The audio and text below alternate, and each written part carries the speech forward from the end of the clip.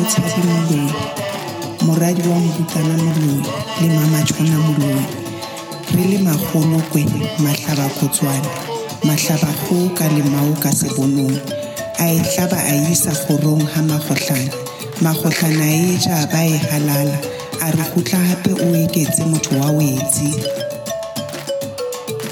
Welcome to the Journey with Mpo podcast, a sacred space for healing, love, and rediscovering your life purpose. Introducing your host, Mpo.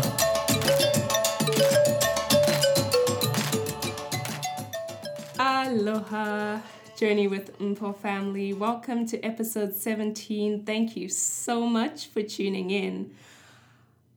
I would like to start by apologizing. At the end of episode 16, I promised that this episode would be a continuation of the topic of firmicide in South Africa. However, the week following the release of the episode was emotionally intense. My mother has been depressed, so my time and energy has been focused on improving her well-being and assisting her to regain balance. Hence, I have taken the decision to pause the Roses Are Red poem deconstruction episode until further notice. The poem is about my childhood with regards to the physical and emotional abuse I watched my mother survive, and also my encounters with physically and emotionally abusive partners. Hence, coming out of an emotionally taxing week, it would be a burdensome energy pull for both my mother and I to release the episode. Phew. Now that I've admitted to being a chronic apologist, we can get into the exciting part of this episode. In the studio with us today is Pratik, a man from Siliguri, a city in India. Pratik is a mathematician who likes to dabble in doodles, songs, stories, and conversations. I personally love to refer to him as a comedian. I had seen and briefly spoken with Pratik at several poetry events. However, we truly connected in February of this year when a conversation brought to light how similar our struggles with regards to the anxiety of being a foreigner amidst the desperate longing for home. Pratik, namaste. Namaste, thank you Mpo for having me on your show. Welcome to Journey with Mpo. We are so blessed to have you here. It's been such a long time coming. Yes. Okay, so tell us a little bit about your hometown. What is Siliguri like? The people, the food, the culture? Oh, the food is great. So I'll start with the food, I guess. So one of the favorite food that I eat there is momos, which is dumplings. Oh. And you can have vegetarian dumplings or mutton, which is like goat meat dumplings or chicken dumplings, served with like a spicy tomato and green chili sauce. That's my favorite food. So when I go back home, I just go to the roadside vendor and I eat a bunch of momos. Is that similar to samosas? No. So this one is these are steamed. Oh, so it's super dumplings. Yeah. What about the people? People. It's an interesting place because it's close to the border from Bangladesh, Bhutan, Nepal. Okay. And it's also the transit point for tourists going into Sikkim and Darjeeling. Okay. So you see a lot of people from different countries there, a lot of tourists. Yeah. And I guess like growing up, I had friends who spoke different languages and were from like different ethnicities. And I guess it was great. And I used to love talking to tourists when I was walking back from school, my bus, after getting off my school bus. Yeah. I would walk back, and one of my fun things to do would be to, if I see a foreigner, is to talk to them and practice my English. And also like have them give me coins because I used to collect coins. Okay, so let's back up a little bit. English is a first language in schools in India or not? Not all schools. Okay. Yeah, but I went to a school which was where the instruction was English medium. Interesting. So in Hawaii, we have the term aloha, which just means, the spirit of the land, the breath of the people on the land, the love that runs this island. And in South Africa, we have a similar term, Ubuntu, which is the spirit of humanity. So is there something similar in India?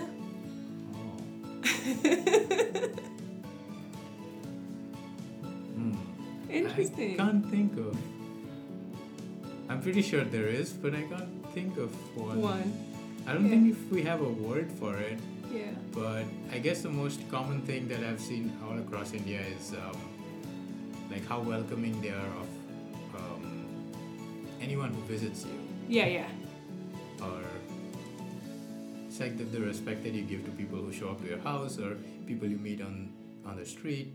Yeah. Basically, for unknown people, you still... I guess there's like a code of conduct where people are very nice and welcoming. How often do you hear the term namaste? So it depends on like who you're talking to. Like if I'm talking to my friends, we never say namaste. Oh, surprising. Yeah. But if I'm talking to an adult, then I would probably start the conversation by saying namaste as a show of respect. But with friends, it's more like just like hey, we have something like oi. Okay. So it's like oi. That's how we like greet each other. It's more like a hey. Yeah. Okay, so you went to an English medium school. Where did you learn the other 3 languages that you speak? So my mother tongue is Nepali, which is what I speak at home. So I guess I learned that by listening to it. I don't know how I learned it. And then I speak Bengali because my city is in the state of Bengal. So a lot of people there speak Bengali. So you got sort of like you just hear around and you start talking to other people in that language and listening. And then I also took 2 years. 2 years? Yeah, 2 years of Bengali in school as a third language because we do a third language as well in school. That's phenomenal. So what 3 languages did you take? Well, you took Bengali as a third, but what were the Hindi was my second. Okay. And then Bengali was my third for 2 years. And then I changed school. And then for the last year, my third language was Sanskrit. So I did Sanskrit for a year, but I remember nothing about it. Oh, man. It was so difficult. No. Excuses. So Hindi is like everybody, pretty much, depending on where in India you are. Yes. Hindi is the second language. And then when I moved to Delhi, I started like speaking Hindi because that's what they speak there outside. Yeah. So I can speak it pretty well too. Huh. Interesting. So how would I say hello in Hindi? Hello generally translates to namaste. Namaste. Yeah. Okay. But like, how are you or how was your day? Like, aapka din kaisa tha? Ah, interesting. So it's so phenomenal because I grew up in South Africa, which I don't know if you know, but has like a considerable Indian population. So I grew up just like being immersed in like Punjabis. I'm not sure if I'm saying that correctly. Yeah, Forgive me. And like the curries and the flavors and the biryani. My favorite, food when I could still eat yogurt was biryani, which is like Greek yogurt on the side. Yeah, that thing is great. Super. Yeah, that's a lot of like North Indian food. Okay. So if you go to East India, like my hometown, the food is a little different there. Okay. So you have the Bengali cuisine, which uses sweet like sugar. So a lot of their food are spicy, but there's also a sweetness factor to it. Okay. And then for Nepali food is again it's spicy, no sweet, but it's again different. Yeah. Interesting. Huh. Okay, let's get a little bit into you. What does friendship mean to you? Just as when someone says friendship, what do you think of? What comes to mind? I guess the first time I ever thought about friendship is I always have this image of friendship being like this train that just never stops. Okay. So if I get on it, then it just doesn't stop for me. So it's like, if I consider someone a friend, doesn't matter if I've known you for 5 minutes, 1 hour, or like 10 years. Yeah. If you're like a friend in my head, then that's it. Like you're a friend. Like it's like you call me, or there's something going on and you need my help, I'll be there for you. Yeah. So the image, it's funny, like when I was a kid I had this image. It's like, oh, friendship is a train that never ends. Yeah. Like just keeps going round and round, like forever. What do you think about family then? Family? Interesting. It's a hit by car. Maybe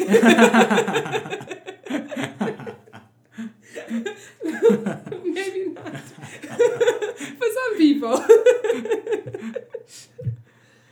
I guess family would be like if you're looking out of the train and then you see this like landscape that's there, and sort of if you're in the country, the landscape doesn't change. Okay. I traveled a lot on trains when I was a kid, so it's a lot of like things I think of is in terms of trains.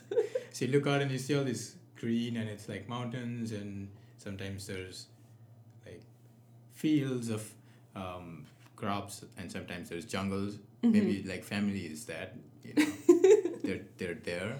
Like always, you can always get off the train, and then your family is always there for you. So. That's a very beautiful image, actually. I like that. Okay, so you're currently working on building your own ukulele. Yes. Where did you learn that skill? What inspired you? I'm learning that skill right now. Okay. Yeah. So again, the inspiration was, so first is I tried to learn ukulele because I've always wanted to learn how to sing. Oh. And I'm not a very good singer. So I figured I should start with the ukulele to get an idea of like what it means like to sing. Okay. And then secondly, I'm really bad at doing things with my hand, like making things with my hand, because I've just been concentrated on like doing math and like school stuff so much that I feel like I should be using my hands to do something. So I wanted to learn how to work with wood and how to start making things of my own. So that was the inspiration for That's interesting. I always say to people, so I'm like book knowledgeable or smart, if you want to call it. You give me a book, I have photographic memory, and I can look at the pages, read the book, and remember something. Ask me to do something with my hands, like even braid my own hair. No, it's a no-go, So I'm coming more and more into acceptance of what it is that I can do. Like there are certain people in the world who are here to like paint walls and murals and make the world beautiful, and the rest of us are like in the books trying to figure out how to make the paint. Not that I'm a scientist ever. Yeah, I guess I'm more comfortable doing that too, because most of my time that I've spent is been like writing or basically just like walking around thinking about like just the meaning of life. It's a weird thing sometimes. Like, what would it be like if an alien like abducted me? And it's like, do I like that idea? Sometimes I go, that would be fun. Maybe there would be nice aliens, They abduct me and we have a nice party and there's like alien booze, which is awesome. And then they send me back. I wonder what alien booze would taste like. I don't know. It's like maybe it takes you to another dimension and like some alien alcohol, and they give me like a small bottle of like, here's a gift for you. To take home. Take home. And then I come back and I tell my friends the story. I say, yeah, do you guys want to try alien booze? And everyone's like, no. That's probably going to kill us. We don't believe you. Oh, man. Okay, so in the bio you sent to me, you said you're currently relearning and rediscovering yourself. When did this process begin, and what would you say inspired it? I would say it started last year while I was here and I was going to grad school, and I decided to just drop everything and go back home. Although like I wasn't sure like what, like wait, go back home, like where am I going back? Yeah. I guess it started with me feeling very anxious about what I was doing with my life and being very overwhelmed. Yeah. I can't put a word to what it was, but it was the best decision ever. Yeah. So first I bought tickets back home, which is to Delhi, where my parents are right now. Okay. And then I have some very good friends in Maine with whom I went to school with. Yeah. So I called them and they were like, hey, why don't you just come here like before? So I changed my plan and I ended up like spending. First, I went to Seattle to a friend's for a couple of weeks. And then I went to Maine and lived in this house with 7 or 8 people for like a month. I didn't even have tickets. And I was just like, okay, I'm just going to stay here. Yeah. So from there, the process started as to like, I realized that I don't actually have to be productive or like contribute to like society actively in order to justify my existence. Okay. And that made me realize that, oh, wait a second, like, you know, it's okay. Like, I'm not working right now. Yes. And all I'm doing is like learning how to take care of myself. Okay. And I realized I've never done that. Ooh. It's like, I've never asked the question, what do I want to do? Like, say, I have a whole day with no responsibilities. What do I want to do? So it's really hard, like, answering that question, because the first answer would be like, oh, I should probably look for jobs. It's like, wait, no, let's put that on a hold. Yeah. That's not what I'm talking about. Or like, I should probably be writing, or I should be editing this stuff. It's like, no, let's put that on hold as well. Yeah. And what comes after that?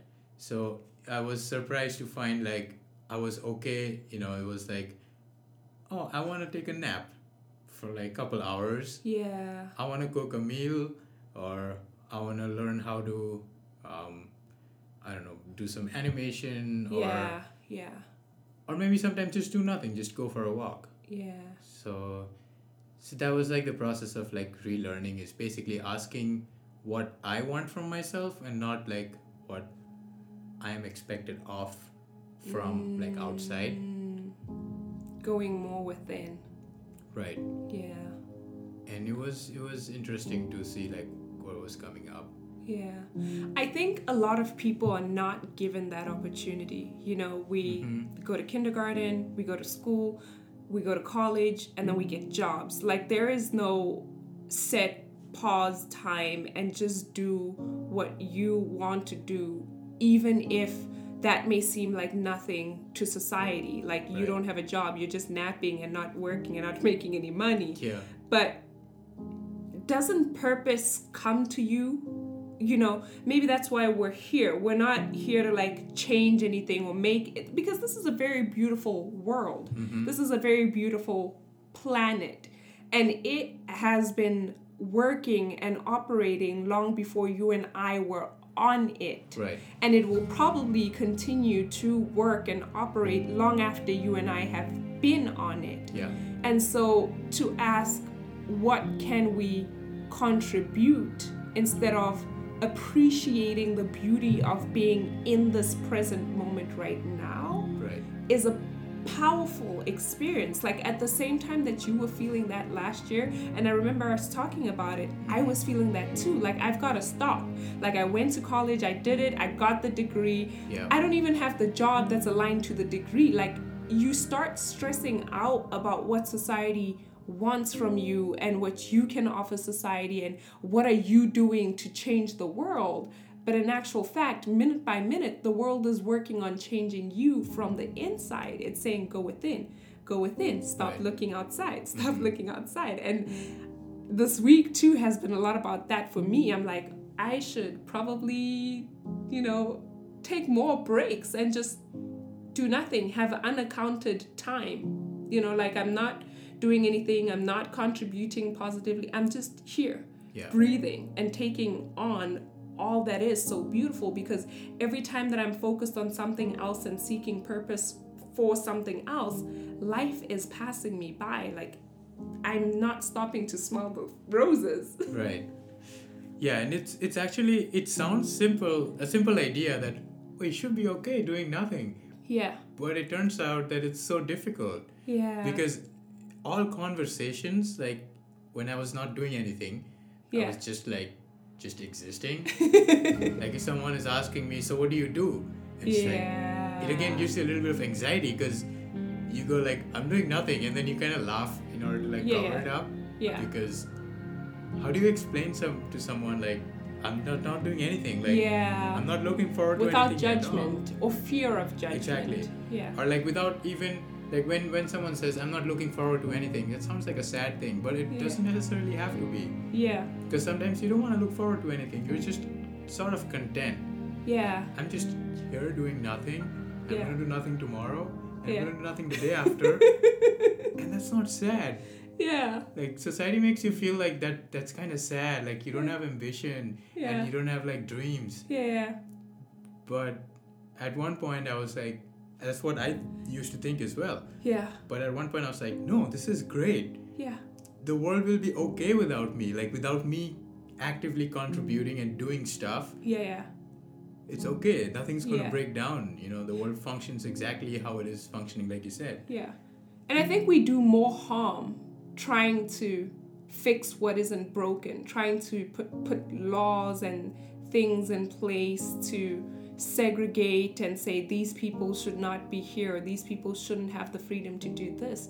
Just let it flow. This Yeah. is the circle of life. Mm-hmm. This is how things work here. And maybe if we just all stopped for a little bit, went inside ourselves and had that freedom, because I think other people are acting out from their lack of freedom to be who they want to be. Society expects something from them. Their parents want something from them. You know, their kids and their families want something from them. And it's like, just stop for a little bit.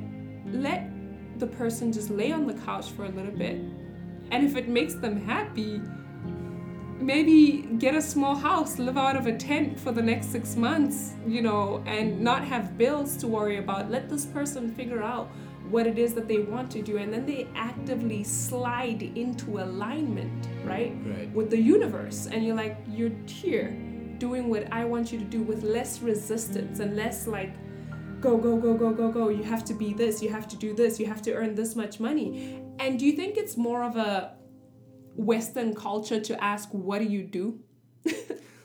Or do you get that a lot in India back home too? because it's like assumed you'd have a job. It's like you gotta be doing something. So when I was traveling and I would like show up at some hostel or something, and so what do you do? And I'm just like, nothing. And they're like, yeah, I mean you're on vacation right now, you're doing nothing, but what are you gonna do when you go back from this? It's like, I don't know. Like, Probably nothing. nothing. I don't even have tickets. I don't know how long I'm going to be here. Oh man. And that seems like more natural state. Like if you look at animals, you know, like if like you take a goat for example. Let's say somehow goats know that they are being farmed for their milk and meat, right? Okay. But they're still not walking around thinking, oh, I gotta eat good grass so my meat is like very good for the humans, right? They're just there. They don't have any purpose. Yeah. But they seem happy. Yeah. Right? And they seem to be enjoying themselves. Okay, so let's dive into your book, novella. What are you writing? Oh, so this started 2016, the Okay. winter of 2016. I was in Maine, and it was the first winter that I decided to not go anywhere, just spend it in Maine. Okay. Terrible decision. All my friends were gone, super cold, gets Okay. dark early, so I had 16 days, and every night I could not go to sleep, so I would just go out, take a stroll between 1 and 3 a.m. Okay. I'm smoking my cigarette and I'm walking around the town, and Yeah. this is like Orono in Maine, and no one's walking around at 2 a.m. Okay. And I would just have all these weird ideas, and then I would go back and I start writing them, and it just became a collection of things I imagine when I'm walking. Okay. So the novella has things like, sometimes I'm talking to deers, because you can see deers there. Yeah. And sometimes I'm talking to turtles or like dogs. And eventually, when I had all the piece down and I started editing it, Yeah. it sort of merged together into the story of like how I spent that winter in Maine. Okay. But it's all sort of imaginary stories, Okay. which sort of, I guess they were, when I read them now, they were reflecting my state of mind. So it was cathartic in that sense, because I was just writing them down and processing my feeling by writing them down. Have you always been a writer, would you say? When did you discover the art of expressing your feelings in writing? So I started off by imitating, right? Okay. My dad was posted, like, he was in a government job. So Okay. he was in this town called Bolpur, which Okay. is in Bengal. Yeah. And that's the hometown of a very famous Indian poet called Rabindranath Tagore. Okay. He's won the Nobel Prize and stuff, and he wrote in Bengali. Okay. So this town is just, it's in the middle of nowhere. There's nothing to do there. And the first time I went there with my cousins, we didn't even have, there was no TV or nothing. Yeah. There's one bus which takes to the city, and it runs once every hour, and it's just packed. There's people on the roof, there's people hanging out, and there's nothing to do. So I guess I got so bored, I started writing there. Plus I knew that I was sort of like, oh, so this guy started writing here. Maybe I should also start writing. Yeah. And I thought maybe he was bored, that's why he started writing. So I started writing there, and then I actually started doing translation. So I would take like an English poem and then translate it into Hindi, or like take a Hindi poem and try to translate it into English. Okay. And that's how it started. And then I started, like, I had a diary and I started writing stuff, and it was sort of like I guess I thought I was like super cool, you know, like, because I was writing and like I was making up poems. Yeah. But I also did like to make up stories. Like, okay. Yeah, so that was one of the things that I did with my friends, is I would make up stories, and sometimes they would just be like lies. Yeah, fictional. Fictional stories. We'll call them fictional. That's good. That's very nice of you. Like I would make up stories about things that happened in school to scare people sometimes. Okay. There was this one time I convinced a bunch of my friends that so we had a playground. Okay. It's really huge, and on the other end there were a bunch of trees, and I convinced them that like that place is haunted. Okay. And so before I told them this, I went there and I did some work, and I like put some scratch marks on the branches, and I put in some effort in this. And then I found a piece of rope or something, and I threw it over there on the branch, and I was like, this place is haunted, someone died here, and you should never go here alone.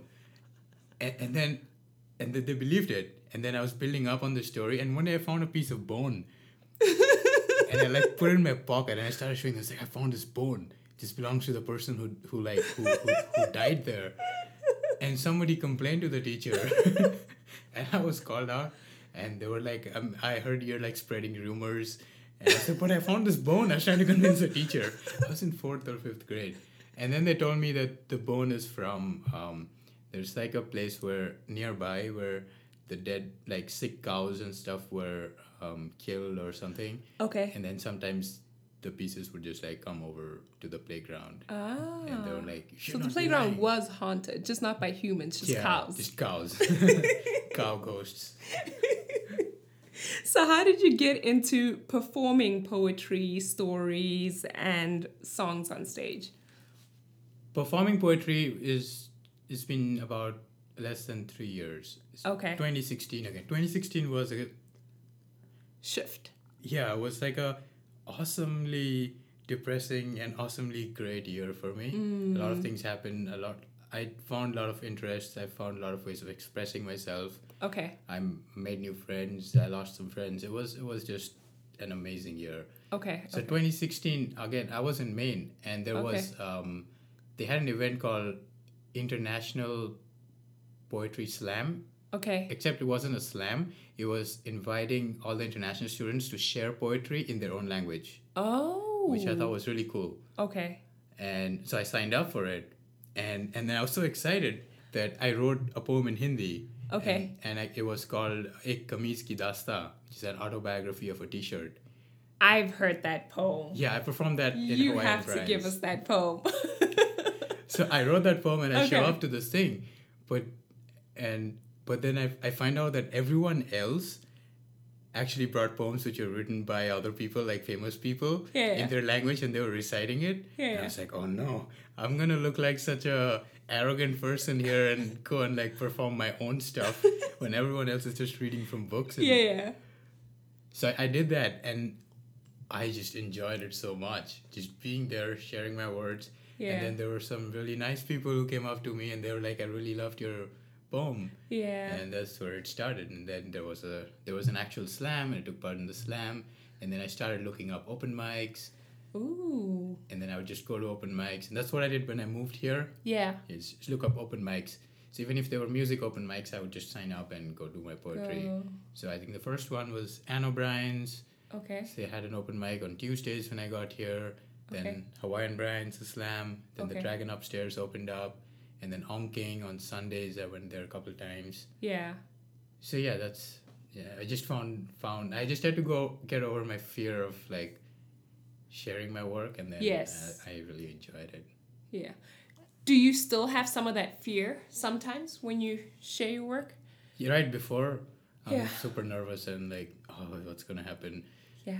Because I've been trying to like remember what I write, and so Teach me when you remember. I can't. I just like forget.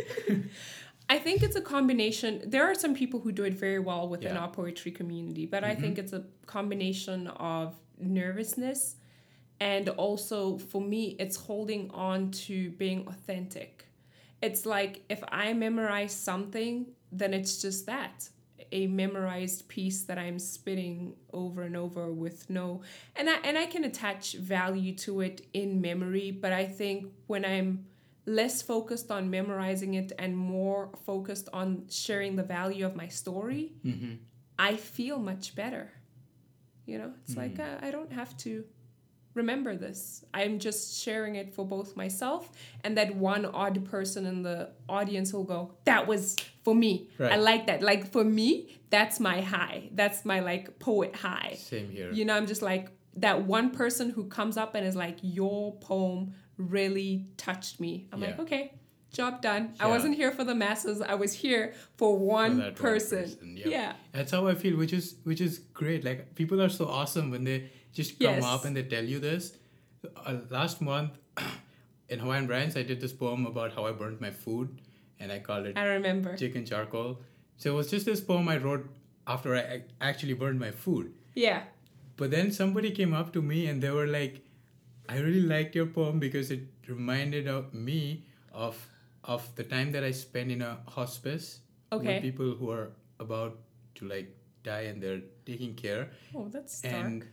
he was like, the way your story, like poem ended kind of dark about like, you know, talking about death and stuff. Yeah. It reminded me of my time there and like how it sounds sad to be in a hospice, but I have a really good time surrounded by these people Yeah. who, you know, he plays like music for them, Yeah. and he was able to, he put it so beautifully, and I was like, wow, like I don't even know like what to say. This is just great. What do you think the reason for a close friend describing you as someone who is addicted to despair is? Oh. Well, A, I think it's true. Oof.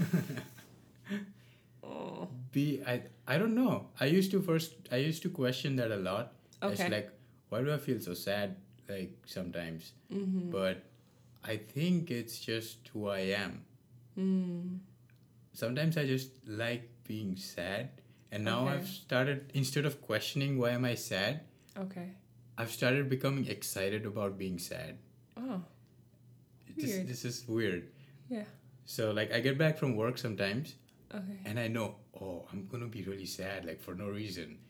So what I'm going to do is I'm going to order myself pizza, get a big bottle of soda, put on a movie, and then be like awesome sad, like just enjoy my sadness. Awesome sad. I think you're the first person to use those words next to each other like that.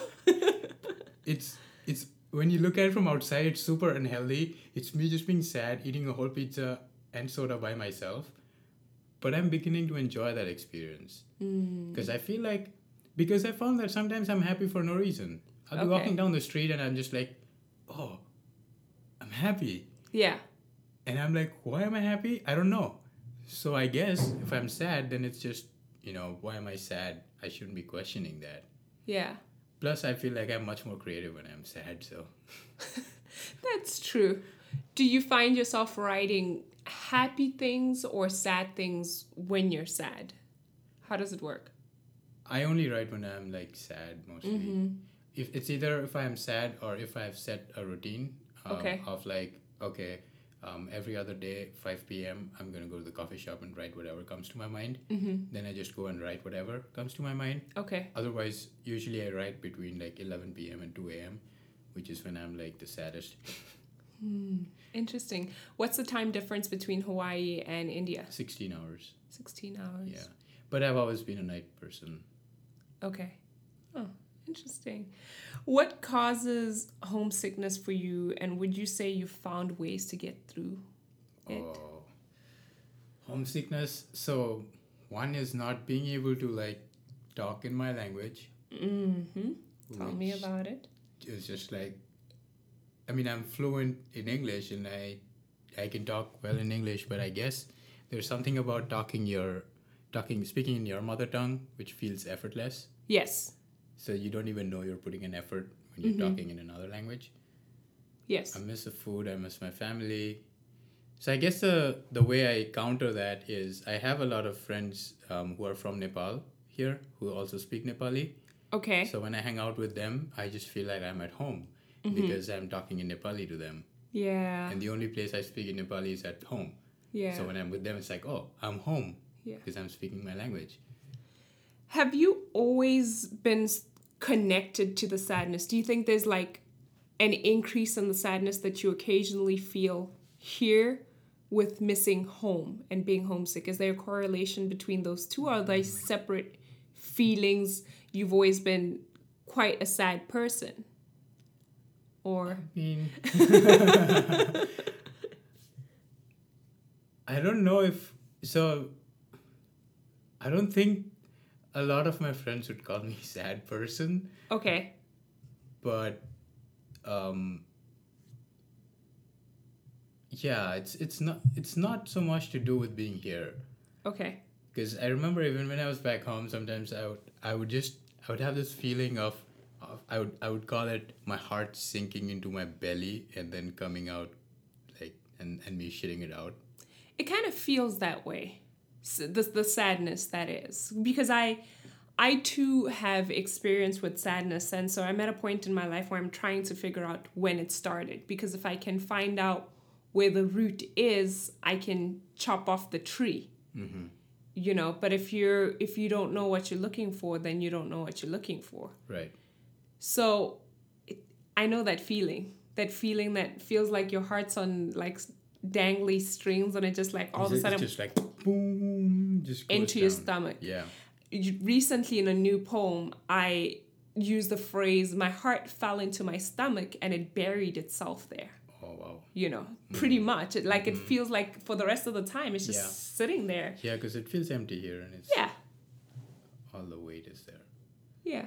So yeah, I remember distinctly feeling that and then like telling my friends and then we're all like laughing about it. Yeah.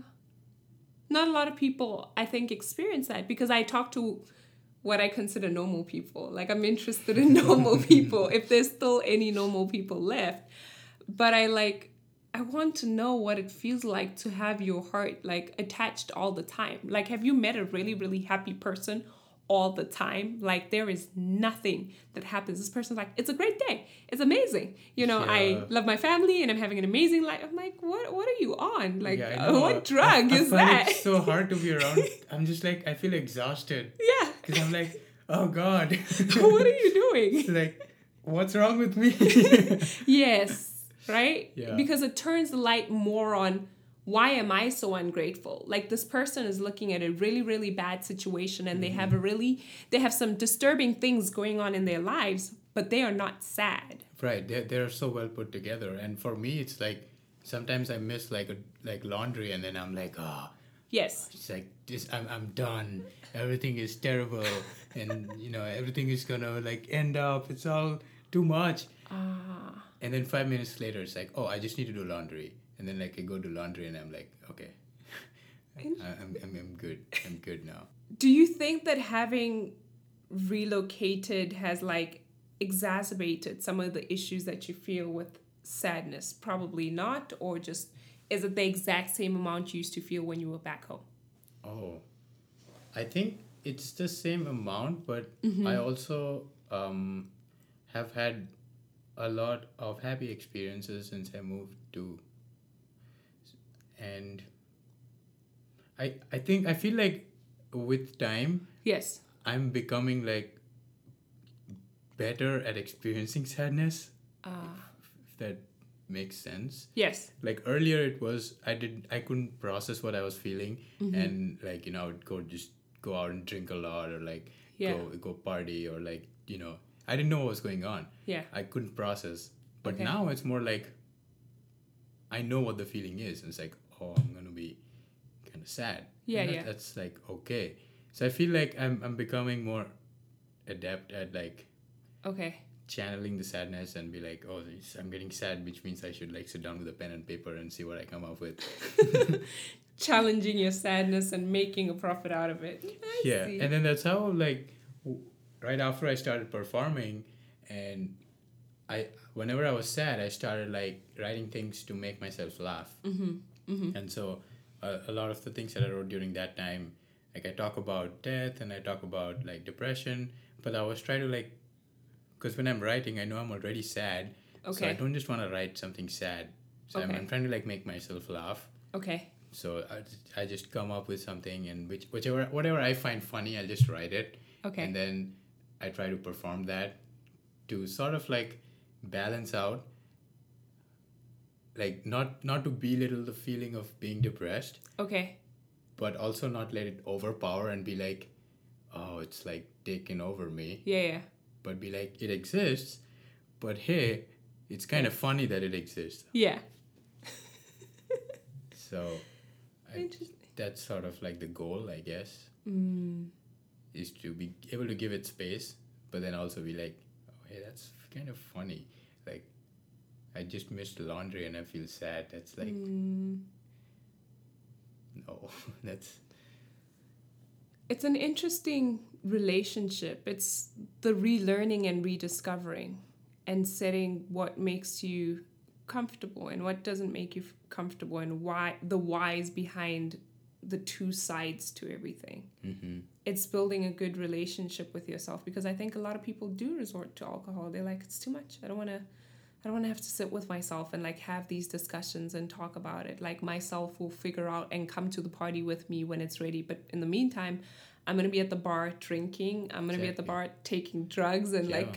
Which makes sense too, because it's great. Not the drugs. I'm not saying you should do it, but like alcohol it's... I mean, there's a reason why it's a problem. It's because it works to numb yourself really well. Yeah. Which is kind of sad that we have to be those people, you know, who rely and codepend on certain things to make the inside feel better. But we're bodies, physical bodies having a physical expression of what life is. But more than body, like body is 20% of who we are. 80% of it is all internal. So if we spent more time, I don't know, I might be completely wrong, like completely off the mark. But if we meditate and spend more time with ourselves trying to figure out why it is we feel the way we do and why we want to run away from how we feel the way we do. Because sometimes I've been like, my biggest thing has been homesickness, you know. And recently, like I've been here for 3 years and my mind's been spinning endlessly as in, why are you homesick? Because there were times you were home and you didn't want to be home. Right. So you have the privilege now to be so far away from home and you're homesick. Excuse me. You don't get to wish for certain things and then they happen and then you cry about them happening. Like that's diva attitude, you know. And so recently when I was thinking about homesickness, I realized it's not home I'm looking for. Like it's not South Africa that I miss, but it's just the knowing and acknowledgement of the fact that this me that I am now is constantly changing.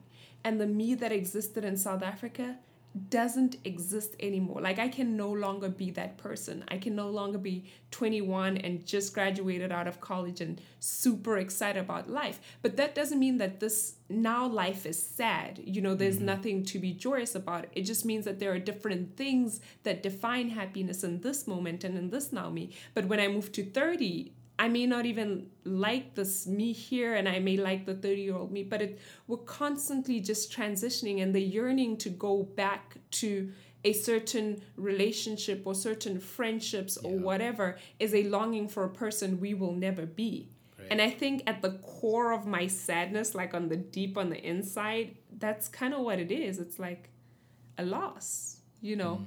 Like I hear the elderly sometimes speak about their loss for youth, like their youthness.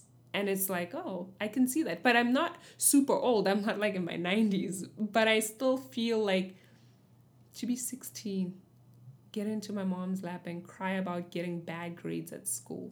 Like, I can never do that. Yeah. At this age, I'm like 25. So I'm like, what are you crying about? Even now, and my mom's always been like, super, deal with it. We gotta keep going. This is life. This is how it kind of happens. And I thought it was harsh, but it was just preparing you for what is actually life. Because it's like, you're gonna stop and cry. How long do you intend on doing this? Because while you're doing this, there's more things happening. So are you gonna postpone the crying for those things and then maybe cry about them later? Which brings me to my next question. You know, why do you believe that negative emotions are not given the respect that they deserve? Well, it's because, you know, you hear people talk about like good things happening, or like saying, I'm fine, how are you, I'm fine. Like nobody, like, you know, nobody walks around saying, man, I'm so depressed, like, yeah, I wish I could like not have to show up to work. And I mean, if you do that, people just don't react the same way, right? Yes. They feel sorry, like, oh, Yeah. I shouldn't have asked. I don't know what to do with that response. There's like two extreme responses. Either they're like, oh, you know, like, that's just life, you like, you know, get over it. Or then there's the other one, which is they're just like, oh no, like, oh, what did I get myself into? Yeah, like, are they going to cry? What am I going to do if they cry? What am I going to do now? Like, why did I ask? Why did you reply like that? Or something like that. Yeah. Whereas when you think about positive emotions, there's like, you know, people are just okay. They just take it as okay. Okay. But it should be like that for everything. Like, I don't, sometimes when I want to talk to someone and tell them that I'm feeling low, I have to ask myself 100 questions, you know, like, oh, am I being a burden? Like, you know, why am I always like this? Like, why am I? But if I have some good news, I don't stop, like, to think 1 second. I'll be like, hey, this thing happened and it was awesome. And they just be like, oh, that's cool. But not the other way around, you know? Yeah. Where I can just, there are some people with whom you can share, which is awesome. And I'm really thankful that I know some people like that. Yeah. But they'll just listen and be like, yeah, okay, do you want to go get some food? It's like, yeah, okay. Yeah. You know, sometimes you just want to like share something, like, without having to, I don't know. Yeah, to like have that, I don't want to offend you. Like, I'm sorry I put you in this position where you have to carry my emotions. You have to feel burdened, like you have to do something. Because sometimes talking to someone about your emotions isn't about seeking help for something to be done with those emotions. So one of the things that I've taught myself to do, because it's human instinct, we want to help and we want to make people feel better. So we rush and go, how can I help? How can I make it better? But now when people are pouring out their hearts or whatever, I find myself asking them, what is it that you want from me that you think will help you? Do you want my advice? Because sometimes advice, even the best advice given at the wrong time, could be taken the wrong way and end friendships and relationships. So sometimes people don't even want your advice. So yes, you're trying to be good, and yes, you're trying to be knowledgeable on a certain subject or whatever, but people don't want to hear that. It's arrogant, it's egotistical. So you have to go, what do you want from me? Do you just want me to listen? Do you want my advice? Do you need a hug? Do you want to go out and hang out after this outpour?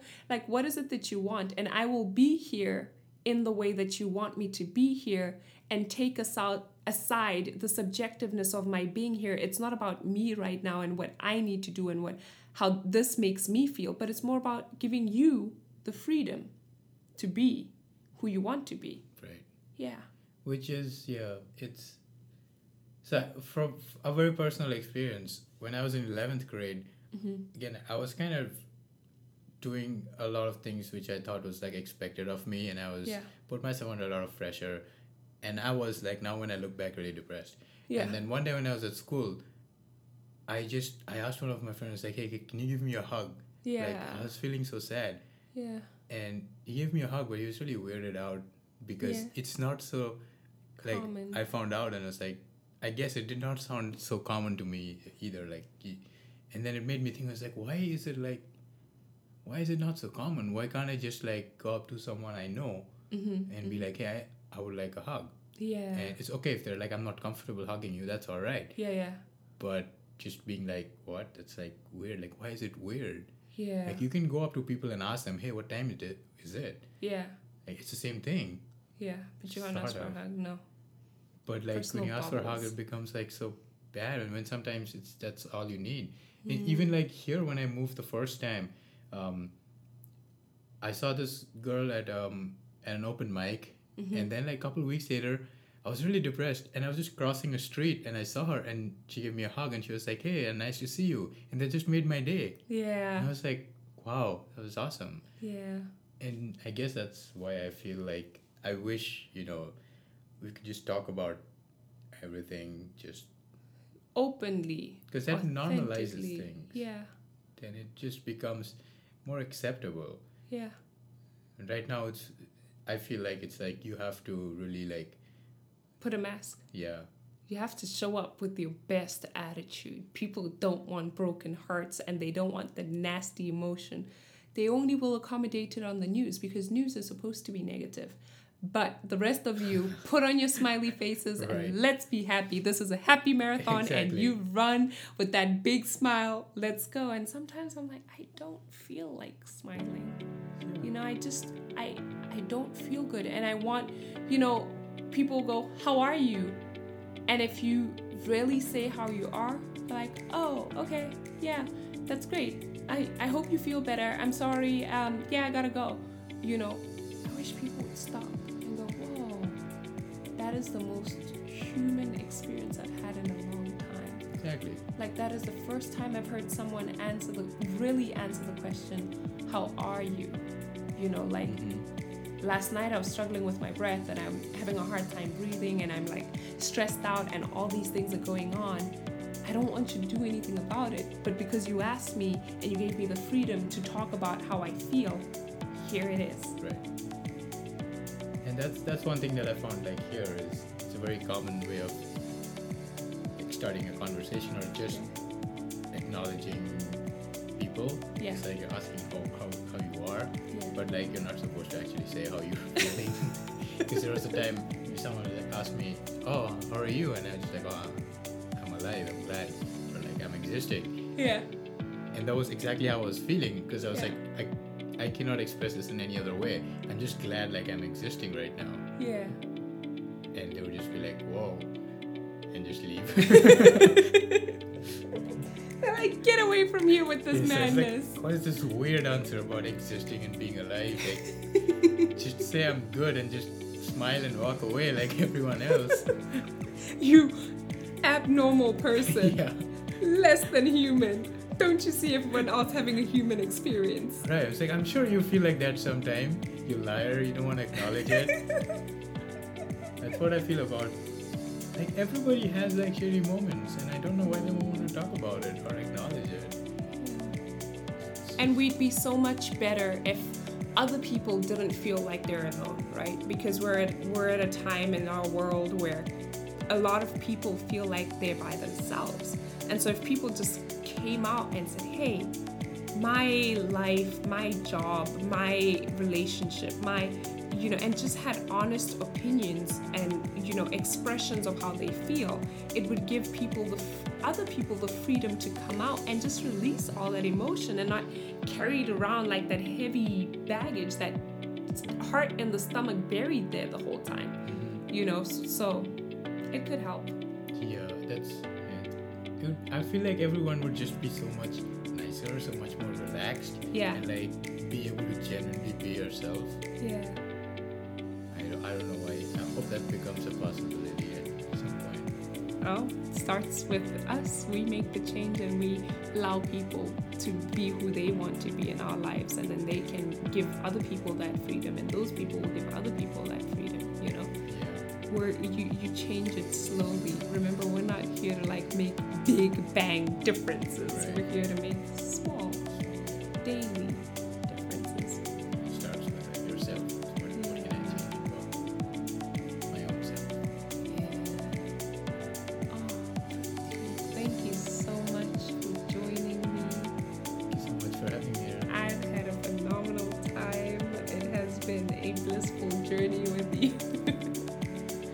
Thank you for bringing me out of my shell. It's been, like I said, a rough couple of weeks, and it's nice to have this and to be present in this space, in this moment, and to really realize what life is. You know, tomorrow when I'm at work and I'm thinking about how sad I may be feeling, I think about moments like this and people like you who feel and crave a human experience in this space. And it makes it all better. It brings light. It's like, okay, you're not by yourself. Just hang in there. There's like at least 1,000 of you guys on this island, and maybe a couple of hundred on the mainland, and then a couple of 10,000s in the world, you know. So there's people who feel the way you and I do. Yeah, thank you so much for like having this space where I can share this feeling and not be like, you know, weird. Yeah, or like feel judged, and where I can be like open and it's like, oh, okay, this idea which sometimes I do think it's kind of weird, but hey, here's a friend who thinks it's not that weird, so it must not be so weird. And if you ever get some alien booze, just swing it down my way. I don't drink beer, so tell them to like vodka it down for me. Alien booze is like just, it's gonna be super awesome. Thank you so much. Thank you. JWM family, thank you so much for tuning in. If you would love more of Pratik, then find him on Instagram at GoatMan, a handle inspired by his love for playing with and eating goats. The URL is in the episode notes. Also, don't forget to review the show on your listening platform and follow us on Instagram for cool episode artwork and updates. In the next episode, we interview the naughty vegan Mark. He is an organic farmer, owner of a tattoo shop, and an events venue called the Good Vibes Center. Join us as we explore his struggle with alcoholism and childhood traumas, all in the next episode. Until then, magolokwe, kiotaba, rebuile, aloha.